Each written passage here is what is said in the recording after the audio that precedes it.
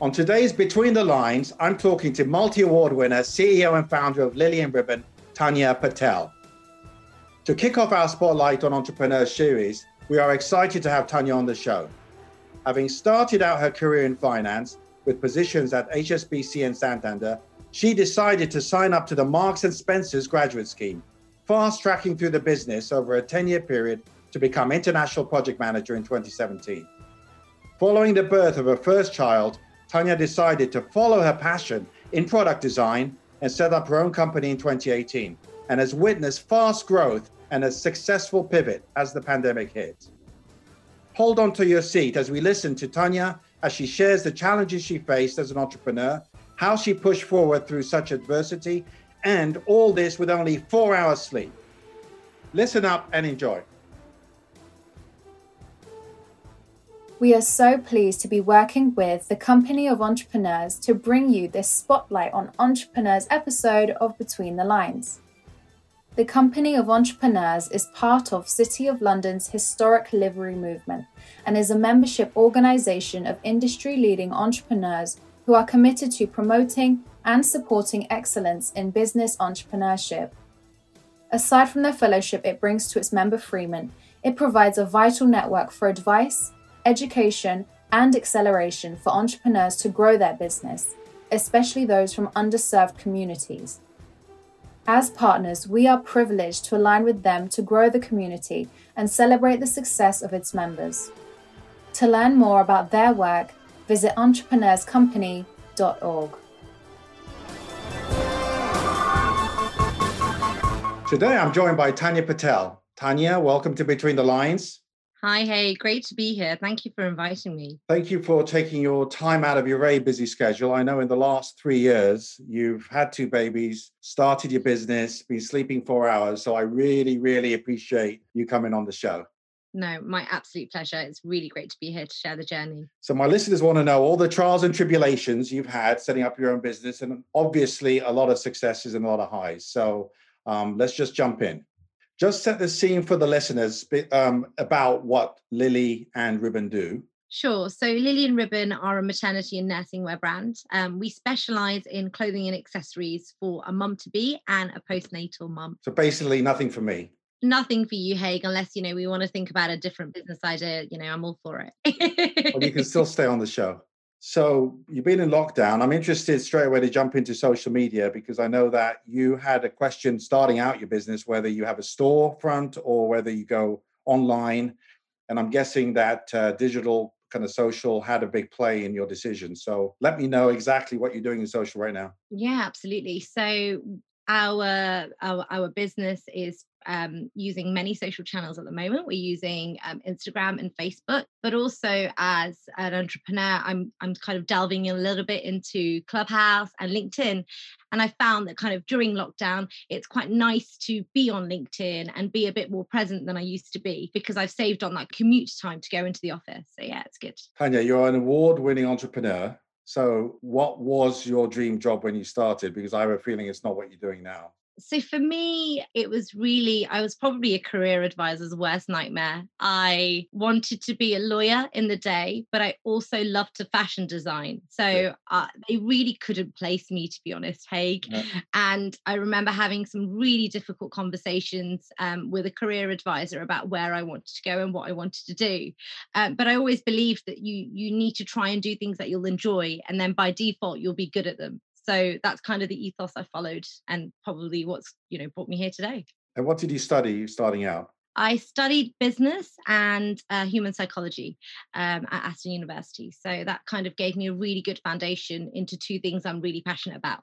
Do you think the degree made a lot of difference? I mean, business and psychology, was the psychology useful? Do you think it really matters what you studied? Would you have done the same thing?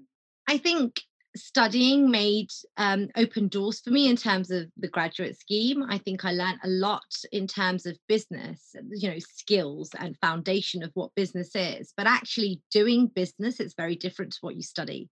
So yes, it gave me a great emphasis as to the things I should focus on. But what I found is the theory didn't necessarily match up the experience. So it took that 15 years to get all the experience and to live that, that operational management strategy, I guess, that you learned about, Right. And I think when we spoke earlier, you said when you started out, it was kind of your dream job. I think, like me, I started out in corporate too. And I 12, 13 years of corporate seemed like a dream job, especially in those days, international travel, caviar on the first class flights. So that was your start in life, right? And then you decided to change that. But tell me how you felt, at the beginning when you started working. My first ever job was actually in retail at British Home Stores. And at the young age of 16, I was in charge of running the small concession of Tammy Girl, as it was. I know it doesn't exist anymore. So really took ownership of that.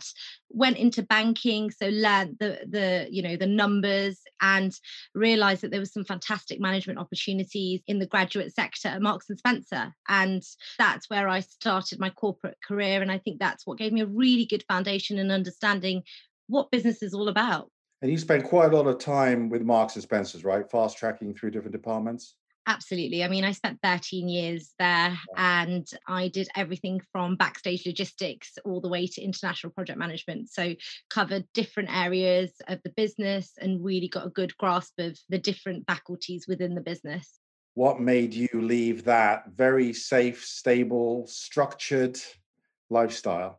I was working there for a long time and I proposed many ideas to the business that went to national level and some were implemented. So I proposed an idea about an app and direct sort of it was called Give Me Five. It was like an apprentice style CEO scheme where an advisor could pitch to the CEO, which was rolled out nationally. And when I was pregnant, I actually realized that I couldn't find great maternity wear. Ironically, I was going to try and find an outfit for an award ceremony and I just couldn't find anything. And I realized that there was a bit of a market here for stylish, good, good quality maternity wear. And then I kind of had a decision to make whether I sort of took the project on with Marks and Spencer or whether I actually made the decision and kind of did it on my own and did it on my terms. And I think that was the hard point of when I had to really decide what angle or what I wanted to do with the business. And that's when I kind of decided that actually the best thing would be to feel the fear, I guess, and do it anyway. So did you have any friends that had also inspired you to kind of, again, quit that kind of corporate job, which I did is pretty scary. So did you have some influences there that kind of pushed you over the edge, as it were? Yeah, absolutely. I mean, for me, timing as it is, I won the Asian Women of Achievement Award for business leadership. I was one of the youngest leaders for Marks and Spencer, and I was invited to afternoon tea at Buckingham Palace with Pinky Lalani, and there was some fantastic role models that looked like me and probably were doing amazing things. Some of them owned international PR agencies. We had really, really amazing corporate lawyers there. And it just gave me some perspective, I guess, about what I could achieve if I put my mind to it. And I think that Asian Women of Achievement network, I guess, opened up my eyes in terms of what I can achieve, as a woman in business and not just as someone working in the corporate world.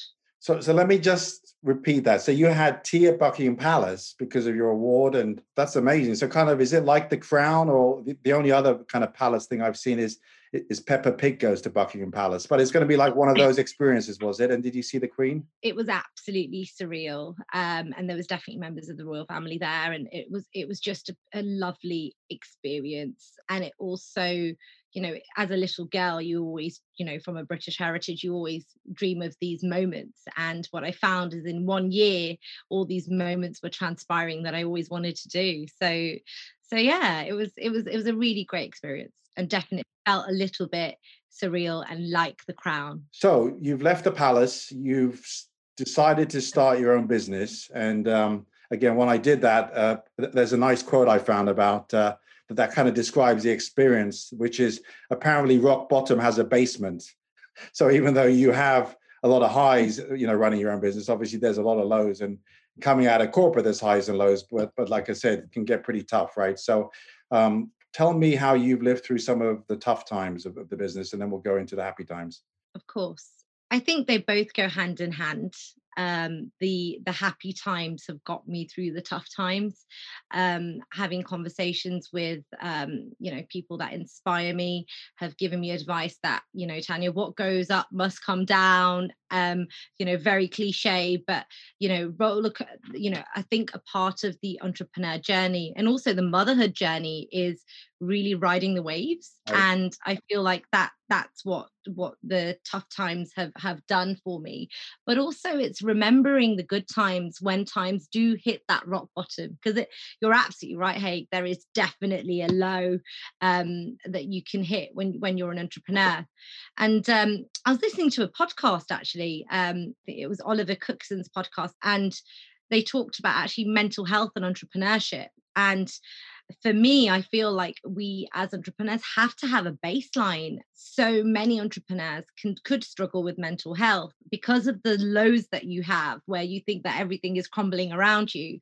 But what's really saved my sanity, I guess, is just talking to people about some of the challenges and trying to navigate through them so it doesn't get to the point where you are at absolute rock bottom and you can quickly revive yourself is probably the best thing. Tanya, I asked you earlier about role models that kind of help you push you over the edge, but I guess you need different role models once you're in business. So tell me a little bit about how important it is to have good role models when you're starting your own business. So it's super important, Haig. And I listened to a really good panel talk recently, and a lady called Addie Pinkster talked about having your personal board. And I really believe in that. I feel like you need to rely on different people to ask for different areas of expertise as and when you need it. So a few people that have really, really pushed me along the way are, ironically, my former boss at Marks & Spencer, Simon, who then introduced me to the Pinky Line Asian Women of the Achievement Network. But someone that really inspired me to just take the leap, I guess, was Xavier Rolet. And he was the former CEO of the London Stock Exchange, but he was also a judge at the awards where I won the Business Leadership Award. And as a thank you, I wrote him a thank you note, and he said, oh, whenever you're in town, come and see me, and it would be great to congratulate you in person. So I thought, right, I better do this. And I went to go and see him at the London Stock Exchange to say thank you and just really appreciate some of the accolades and some of the things that he said about me in the reference. And he then kind of went a bit quiet and said, so Tanya, what would you like to do in a few years? And this story, Haig, has been a story that I can really tell you has made me pivot into this. I first had to think about it, and I was like, maybe I should just tell him the truth. I'd love to be a director, Xavier, in a director for Marks & Spencer. And it went quiet. And my internal dialogue started thinking, God, wow, I've said something wrong. Yeah. Maybe I shouldn't have been too ambitious. All these thoughts started going on in my head. And a few minutes later, he said to me, but Tanya, why don't you want to be the CEO? And there was something about that moment that made me really feel inspired, because I felt like I really can achieve. What a fabulous thing to say. Yes. And he actually said to me, Tanya, if you aim for the moon, if you fail, you'll land in the stars, but don't aim too low. And I think that's been the driving force, I guess, around kind of my journey and where it started and where it is today.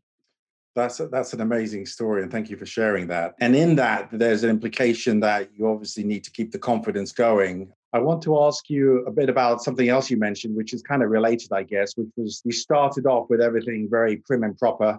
You said in terms of everything to look good, very smooth on the surface like a swan. And then you kind of switched to being a bit more authentic, is the word you used, in terms of better way to connect to people about your business. And so tell me what made you switch, and when did you have the aha moment for that? So my corporate background means that everything has to be perfect. And, everything needs to be checked 100 times before it's published. And ironically, in the first, I would say 6 months to a year, it was all very, very prim and proper, even when we were doing the model casting and all of this, all the way to what the branding looks like on the site. But then what I realized is that my customers, we were going to lots of exhibitions and doing lots of pop-up shops at the time. And I realized that a lot of my customers are all from different backgrounds, different shapes and sizes, different careers. And everybody had their own motherhood story. And I spoke to one of our PR advisors, and she said, absolutely, Tanya, wouldn't it be great if you showcased real women stories? And this is where then we had the pivot in the business, where we were absolutely focusing on real women and who they were and what made them great. And I think that's kind of where that pivot happened. And this also led to different product development, Haig. So, our jeans, for example, we'd always done a size 8 to 14, but we spoke to the supplier and we got them from a size 6 to a size 26 and 3 leg lengths. So when it comes to inclusivity, we really feel like we're really trying to go in the right place when it comes to that. And just because, you're pregnant doesn't mean that you should be, not in the right clothing at that time. Yeah, in terms of your jeans, some of my mates probably need some of those jeans after a year in lockdown, drinking wine and eating at home. So, well, they're fabulous after a Sunday lunch, but I didn't tell you that. I might sponsor my own line with you just for my mates. But talking to product line, you won product awards, and I think that was obviously fantastic. You get recognized and your product gets, kind of put out there. But you were mentioning there's a downside to that, right? The downside to that is then you're on people's radars. And, as an entrepreneur, very new to the business, I realized very quickly that, the fashion industry is quite brutal when it comes to design. And I just need to stay one step ahead when it comes to innovation. So, when we won Best Maternity Jeans, there was a lot of, lookalikes that came out within 6 months after that award. But as we spoke about before, it's about always staying in the front line and always innovating. And then that competition, that pain then isn't as painful because you know what your next steps are. No one else knows that. Talking about the jeans themselves, I think the listeners want to know how much effort you really put in to get that award. I mean, you went to like 5 suppliers, 10 suppliers. I mean, how many places do you go to be different and unique with your designs? I think that was a really interesting story, because I think it was probably about 20 manufacturers / suppliers that we went to see, and then we met a supplier, but the product still wasn't perfect, so we worked with them to then make it perfect, i.e. the waist sizes, the length sizes, and the color pick. So, and then it comes to like trying them on, so it's probably, all in all, we probably spoke to about 50 people originally. And then it was about probably 100 sample tests before we went to the right one. And then when we did get Best Maternity Jean Award, it felt really special, especially with some accolades like The Independent, because we know all the hard work that goes behind that, I guess. And I'm interested to know, how did it feel when, kind of like you say, people stole your designs, or stole in inverted commas? I mean, how do you feel inside as when you suddenly saw that people just, can run ahead? They have more money than you. They have more manufacturing power than you. I mean, it is very brutal. It hurts. Like the raw emotion is totally there. And I guess, being an avid Formula One follower, you are always going to have competition. Right. And I think an element about this is about how you're going to navigate it. So it was really difficult. And actually, I remember picking up the phone to a really good friend of mine, who's an old commercial director as well. And I spoke to him about it. And I was like, I can't believe, this has happened. And he said, Tanya, you need to pull your socks up and get over it and think about your next product, or think about, how else you want to grow the brand. And I think that stayed really true to me. So initially, absolutely, like anyone, with any bad news, it's really difficult.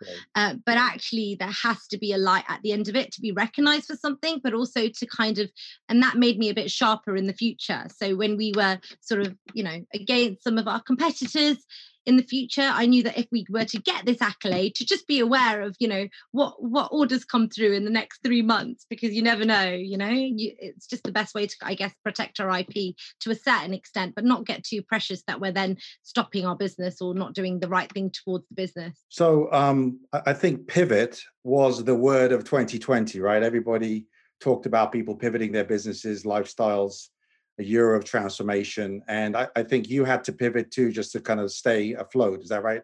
I actually had a baby in January 2020, and I thought, oh, I'm going to take 6 weeks off with the baby, and then I'll get back into work, full fledged. And it didn't turn out like that. So what happened was, obviously the news from Wuhan was coming through, and I thought, oh, maybe something's going to happen in the UK, and we may have some problems with business potentially, but didn't know the extent. So we'd actually worked with some suppliers and curated an amazing collection for September 2020, and we brought that forward 6 months. Ironically, it was loungewear, which was really helpful. Wow. Because we already planned this. So then it was actually speaking to some of our suppliers and manufacturers to say, actually, how can we bring this forward?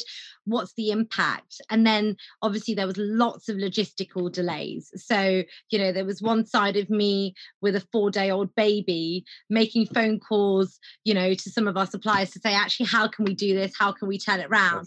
So we absolutely pivoted. But I guess the entrepreneur spirit is that you have to get through it. So it's the word of the year, as you said, but it definitely was something that I had to do at full-fledged speed just to get it back onto track again.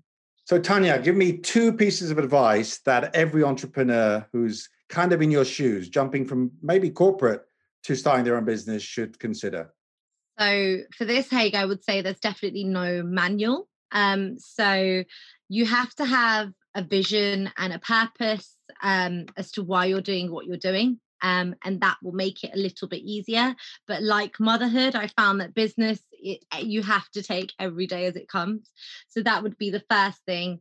And the second thing would be to really know that entrepreneurship is not a lonely journey. It doesn't have to be a lonely journey. And in my first year, I genuinely thought it was, and I had to do everything myself. But I've realized that, if you do have a great personal board or people that you really trust, you can really get advice very quickly, and they can help you navigate challenges along the way. And I had a really great conversation being able to tackle that as and when it comes. Wow. Yeah, talking about people and going a little into your personal life. So do you have like a super husband who supports you, or do you have a super nanny? Because it seems like you've gone through, having 2 babies while you've had 3 critical years of your business during COVID. Do we get an acknowledgement for the husband or not? I mean, I'm a husband, so I'm plugging it. Absolutely. I mean, he is definitely super husband. He has been very supportive through my journey and has really been my backbone when we talked about some of those lows of business, in terms of giving me some advice and giving me that hope when I needed it. But also my mum, she, when the COVID got really difficult and the navigating life got really difficult, she actually took early retirement so she could come and live with us and come and help us. Now I know that's not available for everybody, but it felt like it was the right thing. So without my husband and my mom, things would be very different. And also, it's just having good childcare. So knowing that you've got a plan in place. So if plan A doesn't work out, always to have a backup option, because, childcare can really make or break a business, or can really make or break a family unit. Last question is, I know you support a charity called Pandas. So I wanted to give you a chance just to give them a plug and what they do, and why you support them. Absolutely. So when I started the business, the thing that made us different was I was able to just pick up the phone and speak to some of our customers and ask them about how they're finding the product, and what they're finding about it, and how they enjoyed working, not working, but buying from the brand. And very quickly, just from friends and customers, we realized that maternal mental health was something that wasn't talked about enough. And there wasn't that much awareness for it 4 years ago when I first started the brand. Nice. So we got in touch with Pandas, and we had a conversation about the fact that we have their direct customer base. And wouldn't it be great if we gave a leaflet with their telephone number just to kind of highlight that this service existed? So initially it started off sort of just telling our customers about them. And now it's kind of turned into more of a revenue generation for us, supporting the charity. So we donate £1 per product for our essentials range that goes straight there, which really supports their phone lines. And also it supports not only prenatal but postnatal mental health as well. And I know personally so many people that have been affected by it, that I really feel like it's not just a brand that does clothing, it's a brand that really cares about the well-being of mothers. And that's one thing we can be remembered for, and is our collaboration with Pandas, which is very close to my heart. That's brilliant. So every week, Tanya, I ask a guest a question that I wouldn't want to answer because I'm not really sure, but all my guests are all smarter than me. So you've kind of done a lot of things, right? You've kind of ticked the education side, you've done a lot of corporate, you've done wonderful, amazing international travel and all that. So you started your own business, so you get the Hey Dougie badge for risk taking and starting a business and surviving during COVID. So I guess the question is, if you're ready, are you ready? I'm ready. The question is, what are the 3 things you still want to do on your bucket list? Fantastic question. They're going to be, real personal answers. So one is I want to be the role model for my children, and I want to really carve them a path for them to believe that anything is possible. And if their mother can do it, they can absolutely do it because they have their mother and father to support them along the way. So one would be totally personal from a children perspective. 2 is I would love to pass on some of the knowledge I've acquired. So I think I still probably got a good 20 years in business still, exploring different opportunities, which I'm really excited about, but also to pass on that knowledge through great networks, i.e. Women of the Future, and really inspire that next generation of younger generation, also women, women from different backgrounds. That's really important to me to share, because I feel like my podium or what I've achieved wouldn't have been achieved if I didn't have some great role models or some great sponsors on the way. And the third, I'm an absolute avid Formula One fan, so I would love to, on my bucket list, visit every single track, because I think that's kind of my release into something away from business. So they're my 3, is being a great mum, being a great inspiration to the next generation, I guess, and my own personal passion of Formula One. Well, hopefully you'll be able to go to the Formula One soon. Well, thank you for coming on the show and for sharing so much of your journey. My absolute pleasure. Hey, thank you so much for having me. And I hope to see you soon, either in person or maybe on a clubhouse. So we're going to have a room there too. So I'm going to bring you in to have a chat. I'd love to do that. Hey, thank you so much. Thank you, Tanya. Bye-bye. Thank you for listening. That was a brilliant interview. I hope you all enjoyed it. Remember to share and subscribe to Between the Lines with Hey. Thank you and see you next time. Once again, a huge thank you to our sponsors, the Company of Entrepreneurs, for this episode. There will be more in the Spotlight on Entrepreneurs series coming up, so do not miss out and subscribe. To find out more about their expertise on entrepreneurship, visit entrepreneurscompany.org.